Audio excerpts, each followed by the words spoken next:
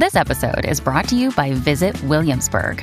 In Williamsburg, Virginia, there's never too much of a good thing. Whether you're a foodie, a golfer, a history buff, a shopaholic, an outdoor enthusiast, or a thrill seeker, you'll find what you came for here and more. So ask yourself, what is it you want? Discover Williamsburg and plan your trip at visitwilliamsburg.com.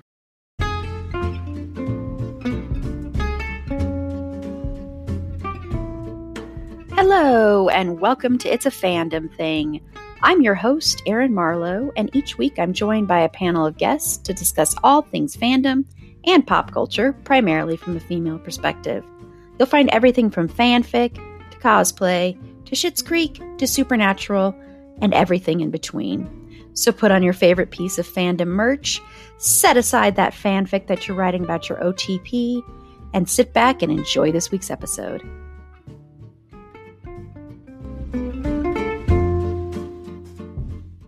Hello, and welcome to this special episode of It's a Fandom Thing.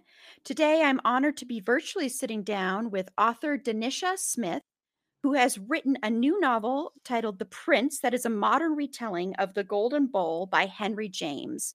Denisha is the author of 4 previous novels, including The Illusionist, which was a New York Times notable book of the year, and her short stories have been published in numerous magazines.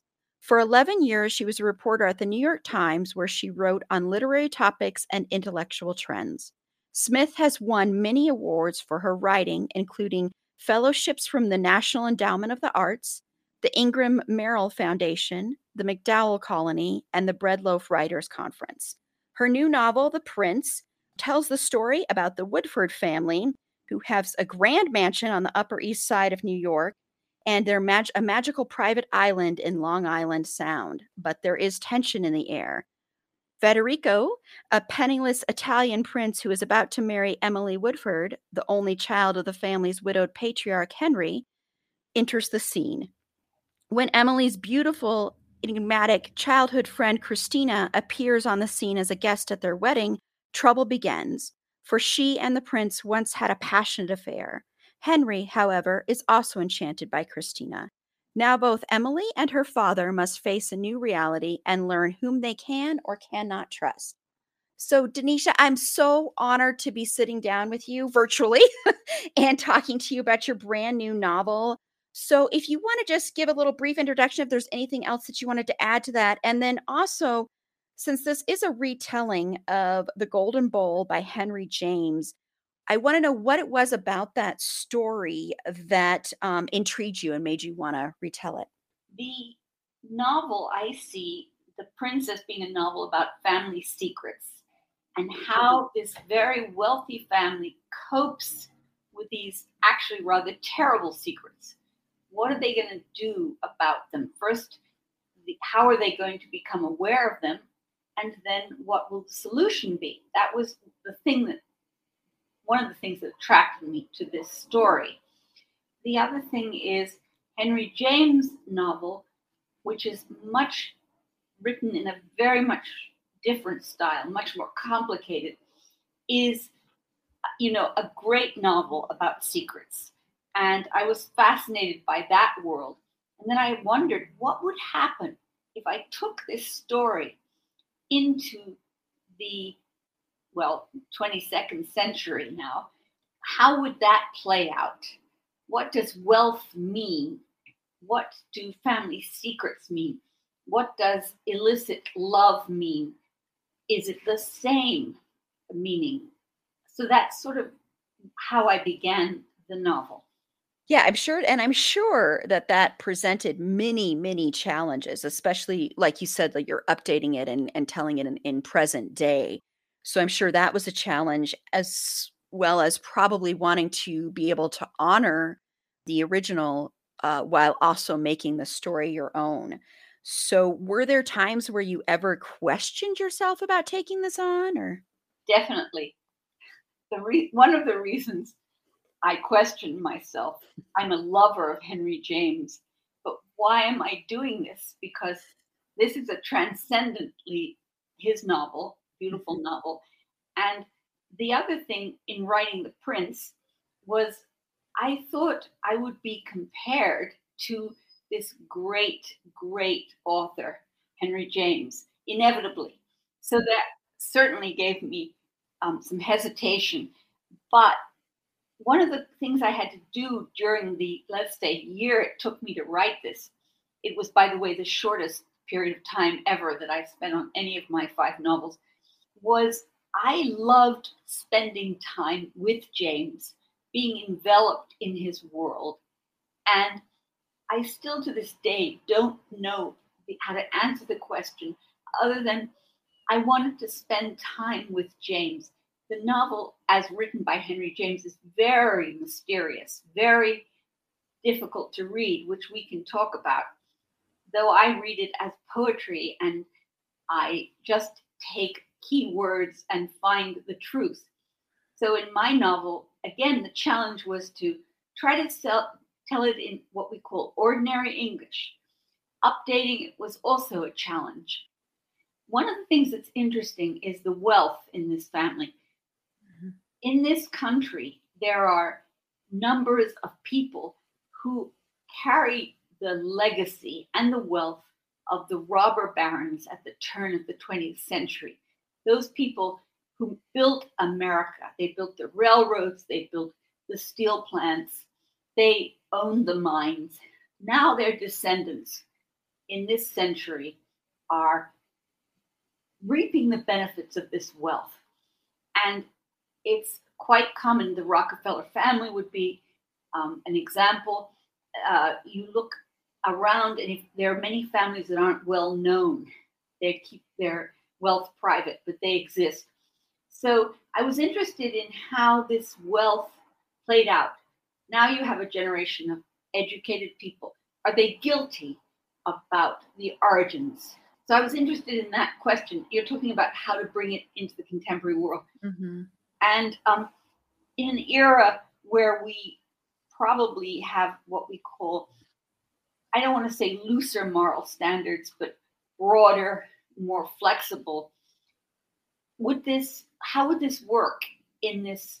I haven't yet said the intrigue that happens, but how would this work in this century? Mm-hmm. What happens in this century, by the way, to royalty, European royalty? In The Prince, it's a traditional marriage. At the turn of the century, again, amongst the robber barons, American wealth married into these impoverished aristocrats. And the aristocrats gained, especially England and in Italy, they gained wealth. And these robber baron families gained the cachet of royalty. They were renamed princess or, countess. And so, but then into the 21st century or the 22nd century, there are quite a few people with titles running around Europe, especially. And what does that mean now? Who are these people? What are they doing? Which is further along than the royalty that Henry James described. So those were some of the interesting things to me that happened in The Prince. Yeah. And I was going to ask you about that because, money and status, like you said, I think it can be different nowadays, and the way we might view that, or the way people with money and status, especially if it's old money, as opposed to people that are just newly wealthy. And also, of course, with Federico, with him being a prince, but yet he's not wealthy, and it's like it's a status symbol, but at the same time, it seems like in the novel, he's like struggling to take care of his mom when he's in Italy, and he's struggling with how to best help her, and he's marrying into wealth, but he's not, at least not the way I took it, he's not doing it for money. He's doing it for love, but also I think security in a way, but he's not doing it as like a gold digging kind of thing. And so I thought that was an interesting approach. So you already kind of answered that about how the importance of status has sort of changed, but is there another way that it sort of changed, especially with the status of also someone having that title of prince, but it not meaning much as far as like wealth goes? Okay, let's address the title. Mm-hmm. In the modern world, I think the title prince still resonates, especially in America. The notion of prince, we know, for example, I discovered in my research, there is actually an Italian prince who ran a food cart in Los Angeles. There are Italian, yes, isn't that wonderful? There are Italian princes who are professors, who are, earn a living in a normal, executives in corporations. There's still a cachet to the title. But of course, whatever fortunes these people had, in Italy, there was a huge tax imposed on the estates of this royalty, although the titles, I should add, are not recognized. But I think for Americans, there's still cachet. Americans in Italy, I envision that titled people probably go to very good elite schools with very wealthy people who don't have titles, and that it's not the same as it was. But my prince, he, as you point out, he's not just greedy for money. Mm-hmm. He's worried about his mother, but he also is very unsure of who he is as a person. He's tried things. He wanted to have, a sort of rap group in Rome. He worked he was imported to the US by an Italian bank as a sort of decoration to draw people in. He hates it. He doesn't understand the stock market. The idea was to, be able to introduce him in meetings. So part of it is he doesn't really know who he is. He was very loved as a child, but he felt he couldn't fulfill these expectations. So he meets this sweet young girl, Emily, in Rome. She's American. She's lovely. And he marries her, hoping that these things will be solved. And he loves her until his old girlfriend arrives, which is what begins to happen. Yes, which throws a wrench in everything, like instantly. I mean, yes. The way you write that when he's talking about even the anticipation of seeing Christina, when he learns by Jean, who is serving as sort of a surrogate mom to a lot of characters in this story. And Jean is the one who introduced him to Emily and also introduced him to Christina. So it's an interesting thing there. And the second, he finds out that Christina has been invited to the wedding and he never told Emily they used to date, you can sense just reading it it's like palpable, the sense of both. I think there's this anticipation in him to see her again. And then also this sense of dread, like he won't be able to control himself if he sees her. You've got it. Yes. Yeah. And he was passionately in love with Christina, mm-hmm. girl that shows up. As she is very different from Emily.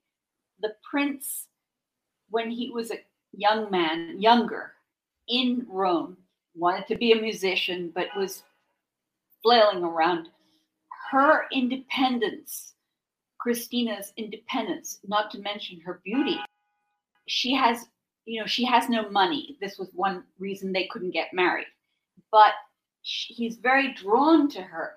She gives him a kind of definition. She believes in him in a different way from Emily, his wife. And she loved him very much. And he had to, as they say in the contemporary world, he had to dump her, but they had a very passionate sexual connection. And I loved the idea of how would I portray this? Henry James let's talk about Henry James for a minute. Henry James writes about secrets. His language, which this is what we call the late style of Henry James, more difficult perhaps than any of his earlier books. So he is this secret.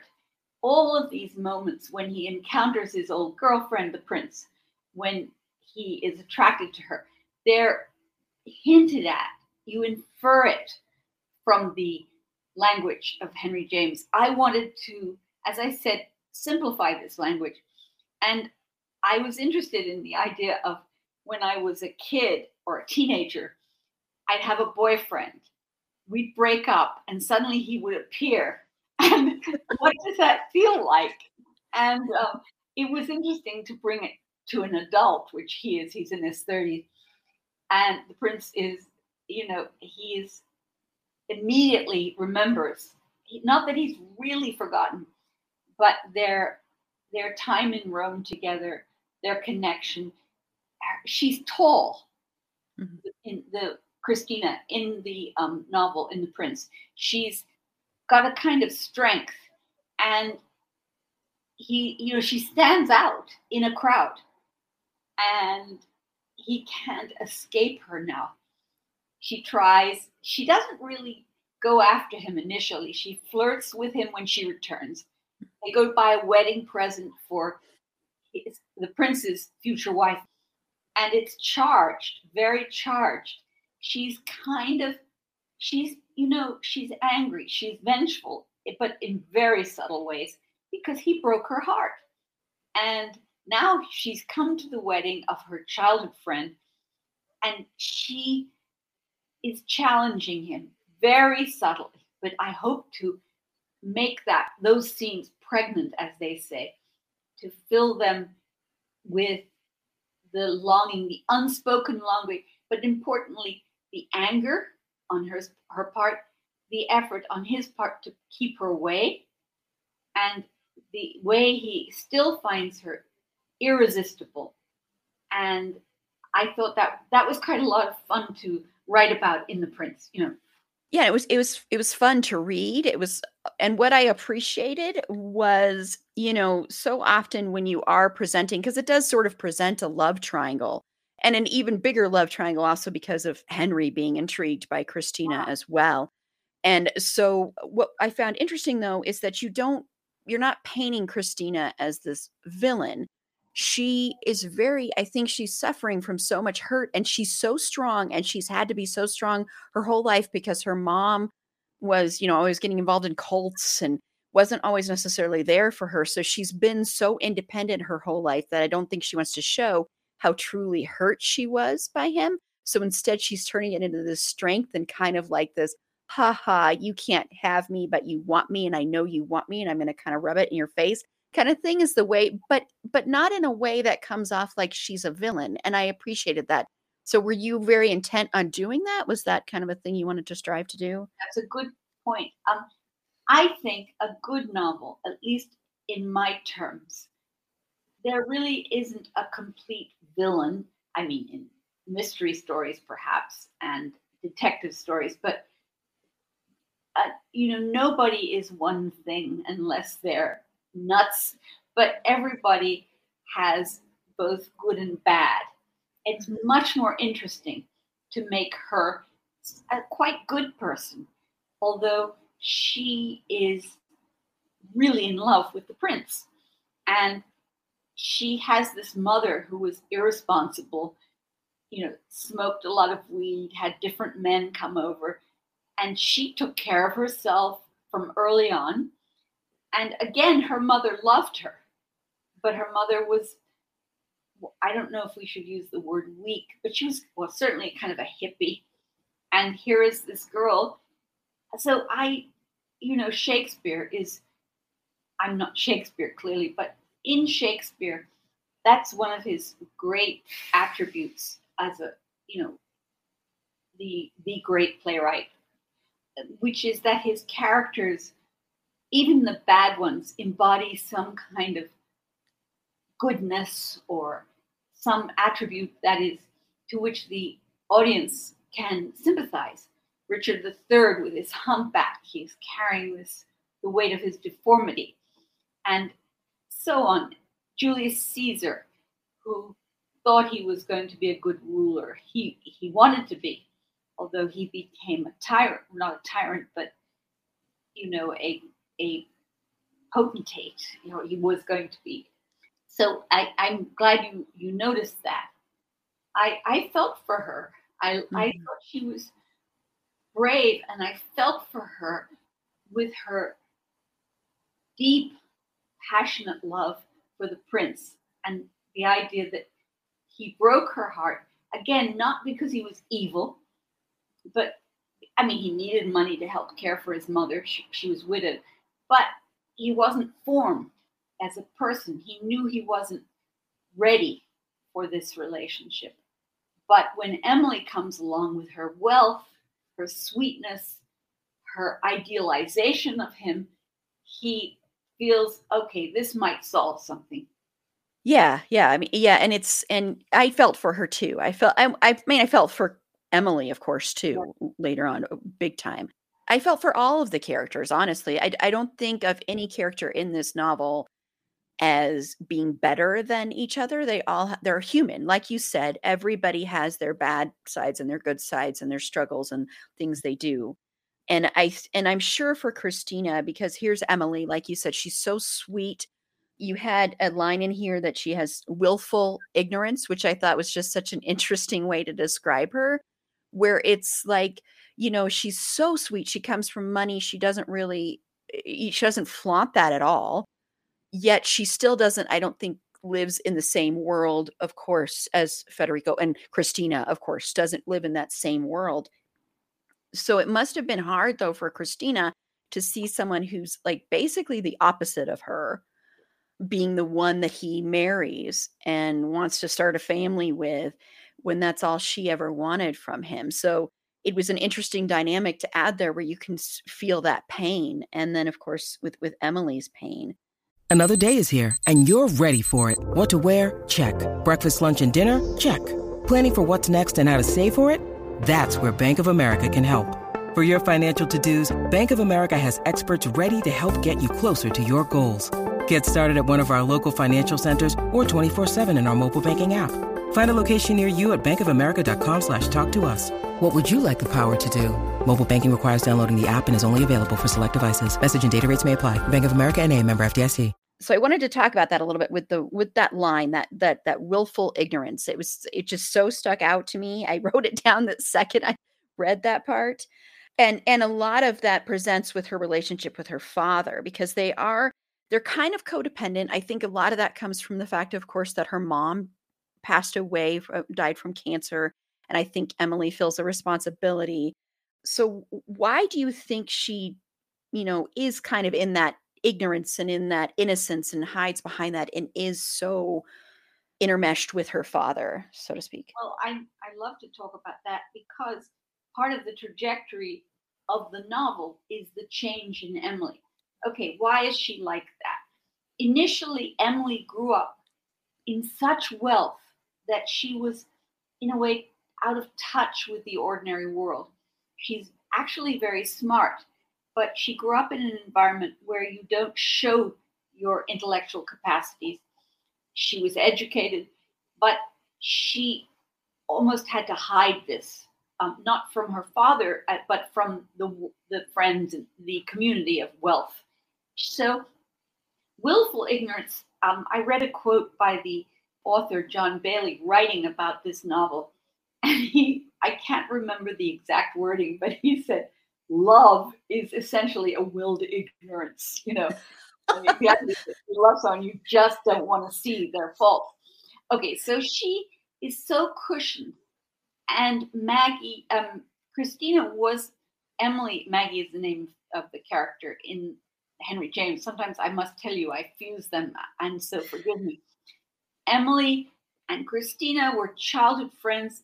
Her family almost adopted Christina, because Christina's family was not, functional in the way. They went riding horseback.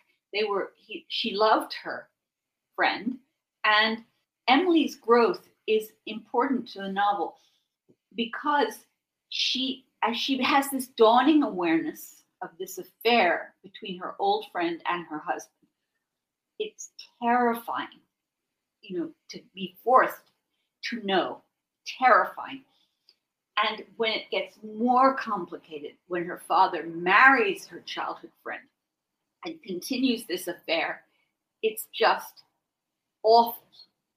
She doesn't at first define it, but she has this visceral awareness, which would happen. And the novel, in the end towards the end of the novel, Emily takes charge of their fate. And in a way, the novel is about Emily's loss of innocence, about growing up, dealing with the world, although unfortunately what she has to deal with is just terrible. And so that's a trajectory from being this sheltered, sweet, innocent girl to becoming a woman. And what she does, which we can describe later, I don't want to give away the total. Yeah, you don't want to give it all away. I was going to say, you don't want to give the whole thing away. He and her father do, and I believe he is also involved in this, is sort of a monstrous punishment for them. And I guess I should stop as I get towards the ending. But it's all about, part of it is about Emily's growth into becoming a woman. Yeah, I totally watching her change was so interesting. I think it was one of the most interesting aspects of the story because, she could come off as really too innocent, I guess is the word I'm looking for, but the fact that there's some complexity there that happens, and when she has to grow up through pain, I mean, it is something very painful that she realizes. And and watching the way she handles it and the way her father handles it is very interesting dynamic there between them. Yeah, and the father is great too. I do want to say I think it's very interesting in this novel that even though money is a big part of it, it's Henry never like flaunts his wealth. I mean, he uses it, he helps a lot of people that are very poor, struggling. So I wanted to just ask about that really quickly because I know we've already talked a little bit about the wealth, but how important was it for you to make sure that Henry was also painted as somebody who wasn't going to flaunt his wealth but understood the power it could bring? That was very important.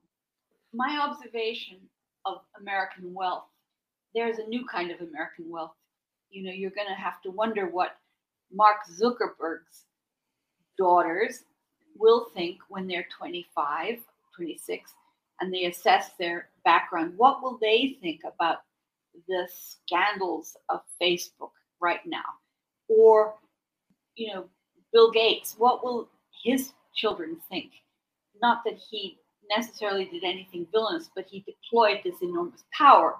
So Henry is a couple of generations removed from this robber baron. I describe in the novel what I thought was a typical, the typical development of these robber barons. They were unbelievably cruel to their workers. The workers were usually working 6.5 days, many hours, and with half a day off Sunday to go to church. It was not uncommon. Okay, so Henry, I've observed, for example, among the Rockefeller family, I don't know them personally, but I know of a woman who is extremely political. She is very involved in environmental causes.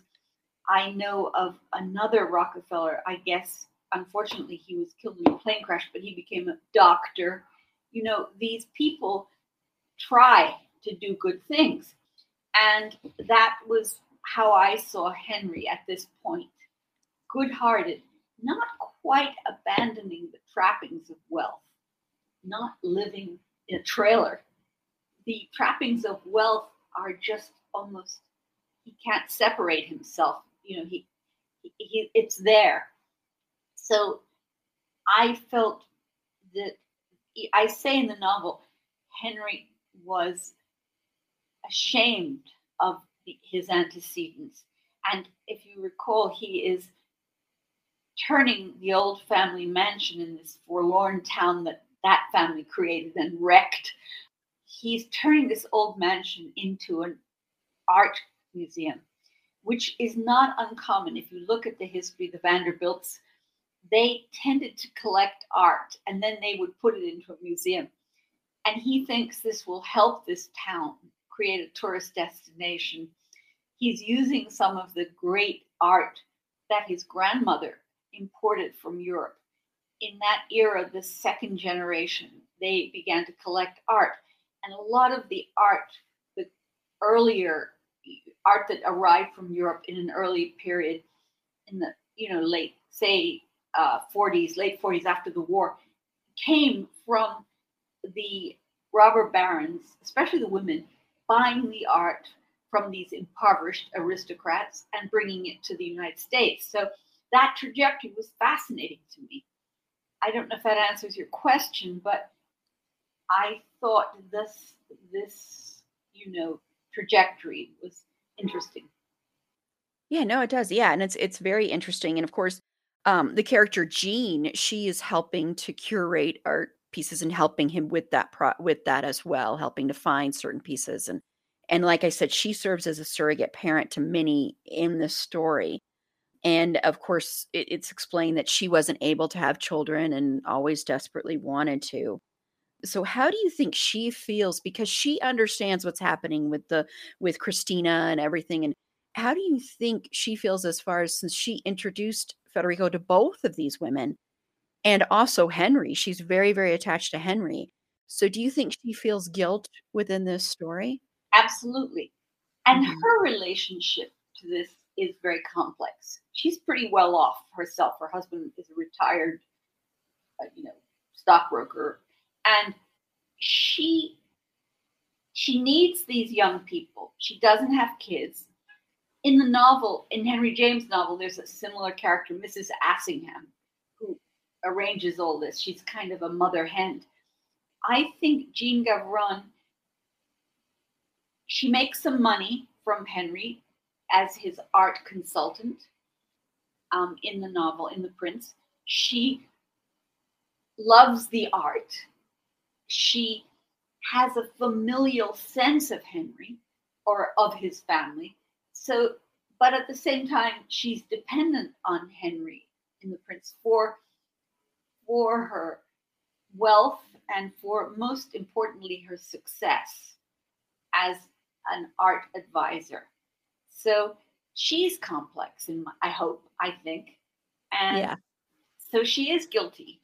And she doesn't know what to do with this guilt, because if she tells her patron Henry what's going on, the consequences will blow apart their world, the world of the Woodfords. And if she tells Emily what she knows, she'll break Emily's heart. Emily will be devastated. Emily has to, in The Prince, learn about or sense this illicit affair, and she does it slowly, by instinct, and then it comes clear. But this slowness also, I think, protects her a little, or enables her to gather her power, her force of character to deal with it. There you are. Yeah. Yeah.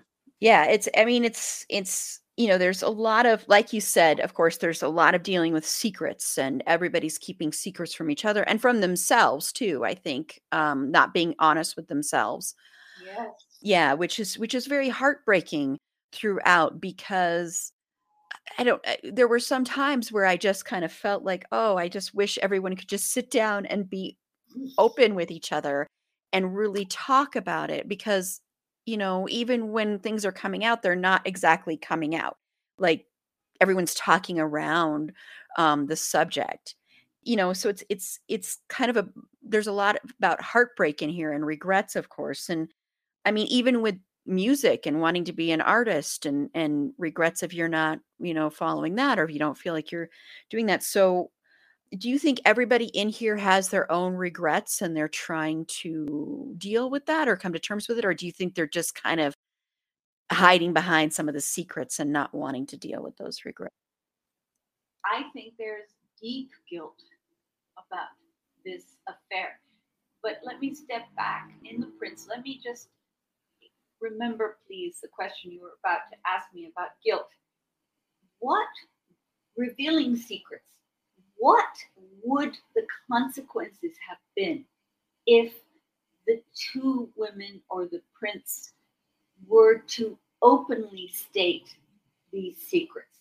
I think it would have been impossible for the family to solve this terrible, terrible problem. I think the only way they could solve it and preserve themselves was to not acknowledge it, in the sense of, as you say, what about a family meeting where Christina says, well, I've been having an affair with your husband, and I hope you don't mind my husband. I think that would have been impossible. And I think there must be families. I think many families have a secret. And sometimes there are terrible secrets. There's the knowledge on the part of the children that maybe one of their parents had an affair. Certainly in my family, there were secrets. How do you deal with them? Do you say openly, Dad, I know you were having an affair with Mrs. Jones? Or do you hope that there's some way it can be resolved in regard to your mother, your dad's wife, without, I don't think declaring the secret in its completeness is always a good idea. I want to just qualify that. This is a little off the track, but in cases of sexual abuse, which are, I think probably that has to be confronted, because there's a criminal in here, whereas other kinds of secrets, maybe not. I think it obviously depends on the individual. In The Prince, I think the only way it can be solved is not acknowledging it, but acting on it, which is what happens in a very, again, not stated way. I've mentioned that I think the solution is monstrous, but it's what's powerful, I think, in Henry James' novel, and I hope in my novel, is the way the solution is monstrous and never presented as a solution. We're going to solve this problem of my father having the affair with my girlfriend who's or married to my girlfriend who is having an affair with my husband. I think this was the only way it could be done in The Prince and in Henry James' original novel, and that fascinated me. Yeah, no, that totally makes sense, because I think there are times when it's almost kinder to not spill it all, I guess, is the way, or because yeah, what you're saying, I mean, if they were to have a family meeting, that would just be a disaster. Perhaps in that case, in the case of The Prince and in The Golden Bowl, the original novel, that it couldn't have been solved with sort of a declaration. So I took that from Henry James, and I took that from The Golden Bowl, and I worked it through in my own novel, and again, that fascinated me. Yeah, and you did a great job. I mean, it's really, because I wasn't positive what was going to happen in the end. Right. And I think that the way it was written was so beautiful. I like the fact that you earlier, when you were talking about Henry James, mentioned poetry and poetic, because I think there's some poetry in here as well with the way it's written. Like, if I can see a novel when I'm reading it and picture it like almost like a movie, that to me is like the best novels. And I could picture all of this. Like I had and it might not have been exactly what you had pictured when you wrote it, but I could picture the characters in my head. So I just wanted to applaud you for that. So I like to write that way. Yeah. I hope The Prince, as you say, I hope it's there. My background is as a filmmaker, but I was a filmmaker who always wanted to write novels. So the visual sense that I have, I hope it was in The Prince, setting the scene and feeling the scene in a visceral sense. I hope it's there, and I wanted it to be there. It is. It definitely is. I can tell that you have worked in that visual medium as well then, because it's definitely there, which I really appreciated.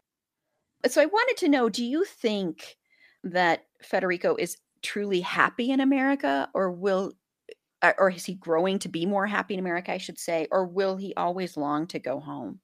I I don't think that's what drives him. I'm not sure he would refuse to go home. I think in the Henry James novel, which I'm beginning to forget because I'm thinking only of my own novel, I think he goes back to Rome in the Golden Bowl. But I don't see that as what's driving him. I see him as drifting a little bit, that he takes him where fate determines where he will go. That is, he's got to have some money, so he takes a job in New York. He just thinks, okay, I'm going to get some money. But I don't think he is driven by his own impulses as much as by his instincts or fate pushes him around. Yeah, that's what I think. At least in The Prince, in my novel, and I think in the original Henry James novel. Yeah. Yeah, I can see that. I can see that. It's almost, and also it seems to me that he also likes to give up his power, his control, and almost wants other people to almost make his decisions for him, in a way. Very good insight. Yeah. Very good. Yeah. I think I haven't thought of that, but I think that is part of the Prince for his character. Yeah, definitely. And I just want to know, I'm curious, and not to give away too much, but do you think Emily still loves him, and do you think Henry still loves Christina? I definitely think Emily loves Federico, the prince, because she's willing to do the most amazing things to keep him. I think she's probably in some kind of sexual thrall to him. He's a good looking guy and all this. He's exotic to her as an Italian. Henry, this is a fascinating question. At first, Henry is very attracted to the beautiful Christina. He's devastated by the loss of his wife. He's gone for several years without a real relationship and devoted to his daughter. Along comes this very lovely woman, and probably at the right time. I think he does love her in the beginning, especially. He's so gratified, he's renewed by this relationship with this much younger woman. Does he love her at the end? Well, I'll tell you, I think he's almost a Jove like character, a godlike character with a small g. That what he does doesn't necessarily happen because he loves her so much. It happens to some extent to save his daughter and her marriage. I think he's a very big character. He is by no means perfect, but he can encompass having a wife, Christina, who has had an affair, although it's never stated. He takes her, basically, and I think one of his impulses is to preserve the marriage of his beloved child, his now grown woman. I think it's part of that, and he has a real sense of his power. He knows he is the power in the family, and in the prince too. Yeah. And also his granddaughter, Isabella, who he's just devoted to too. Exactly. Yeah. He is thinking, I can't take Isabella's father away. I can't let my daughter be heartbroken. The interesting question is why Emily takes him back. That's a very hard one. She realizes she loves him. He is the father of her child. And it's interesting to me that in the Golden Bowl and in The Prince, she is willing to take him back. And it's quite a thing, quite a gesture, quite a resolution. So Well, and it goes to the way humans are anyway. It's not just black and white. When an affair happens, it doesn't always mean something, it's going to end the relationship. It depends on the people involved and everything, I think. So, Yes, it yeah. does, because of course, people take back an old lover who's betrayed them. It happens all the time.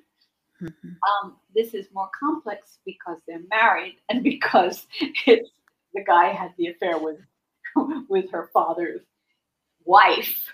Yeah. It's a little more complex. But how do you solve such a terrible, terrible problem?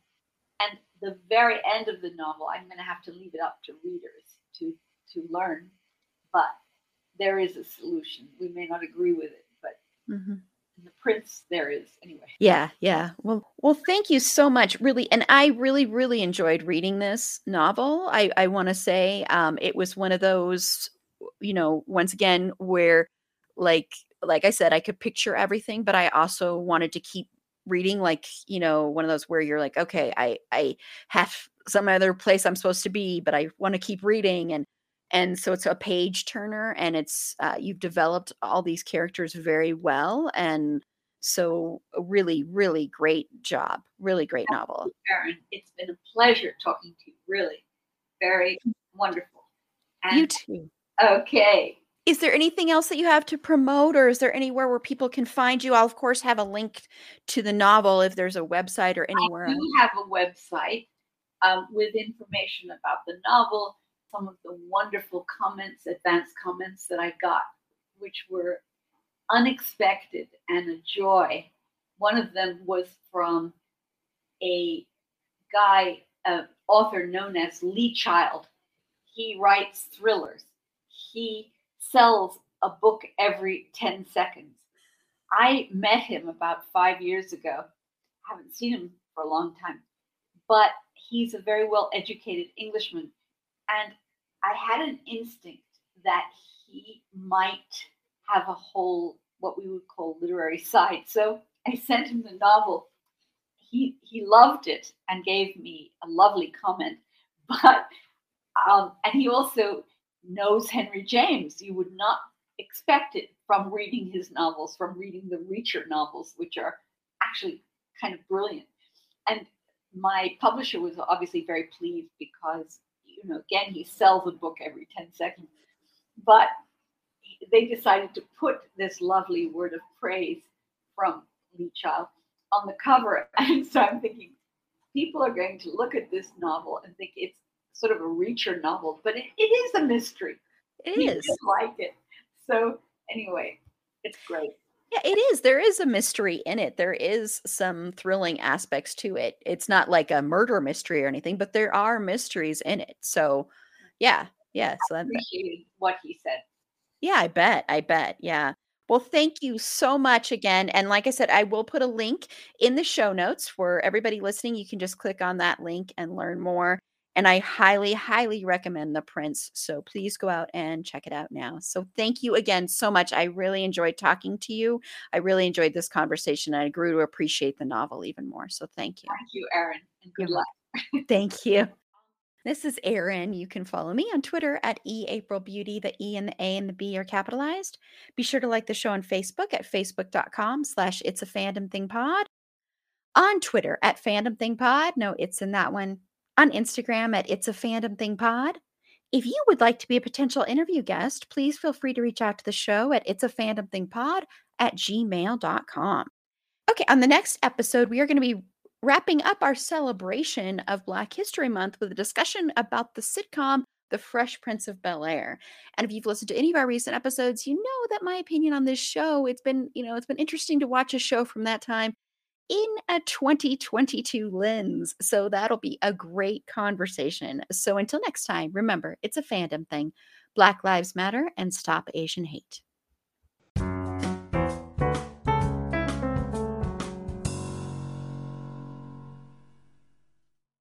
Everyone is talking about magnesium. It's all you hear about. But why? What do we know about magnesium?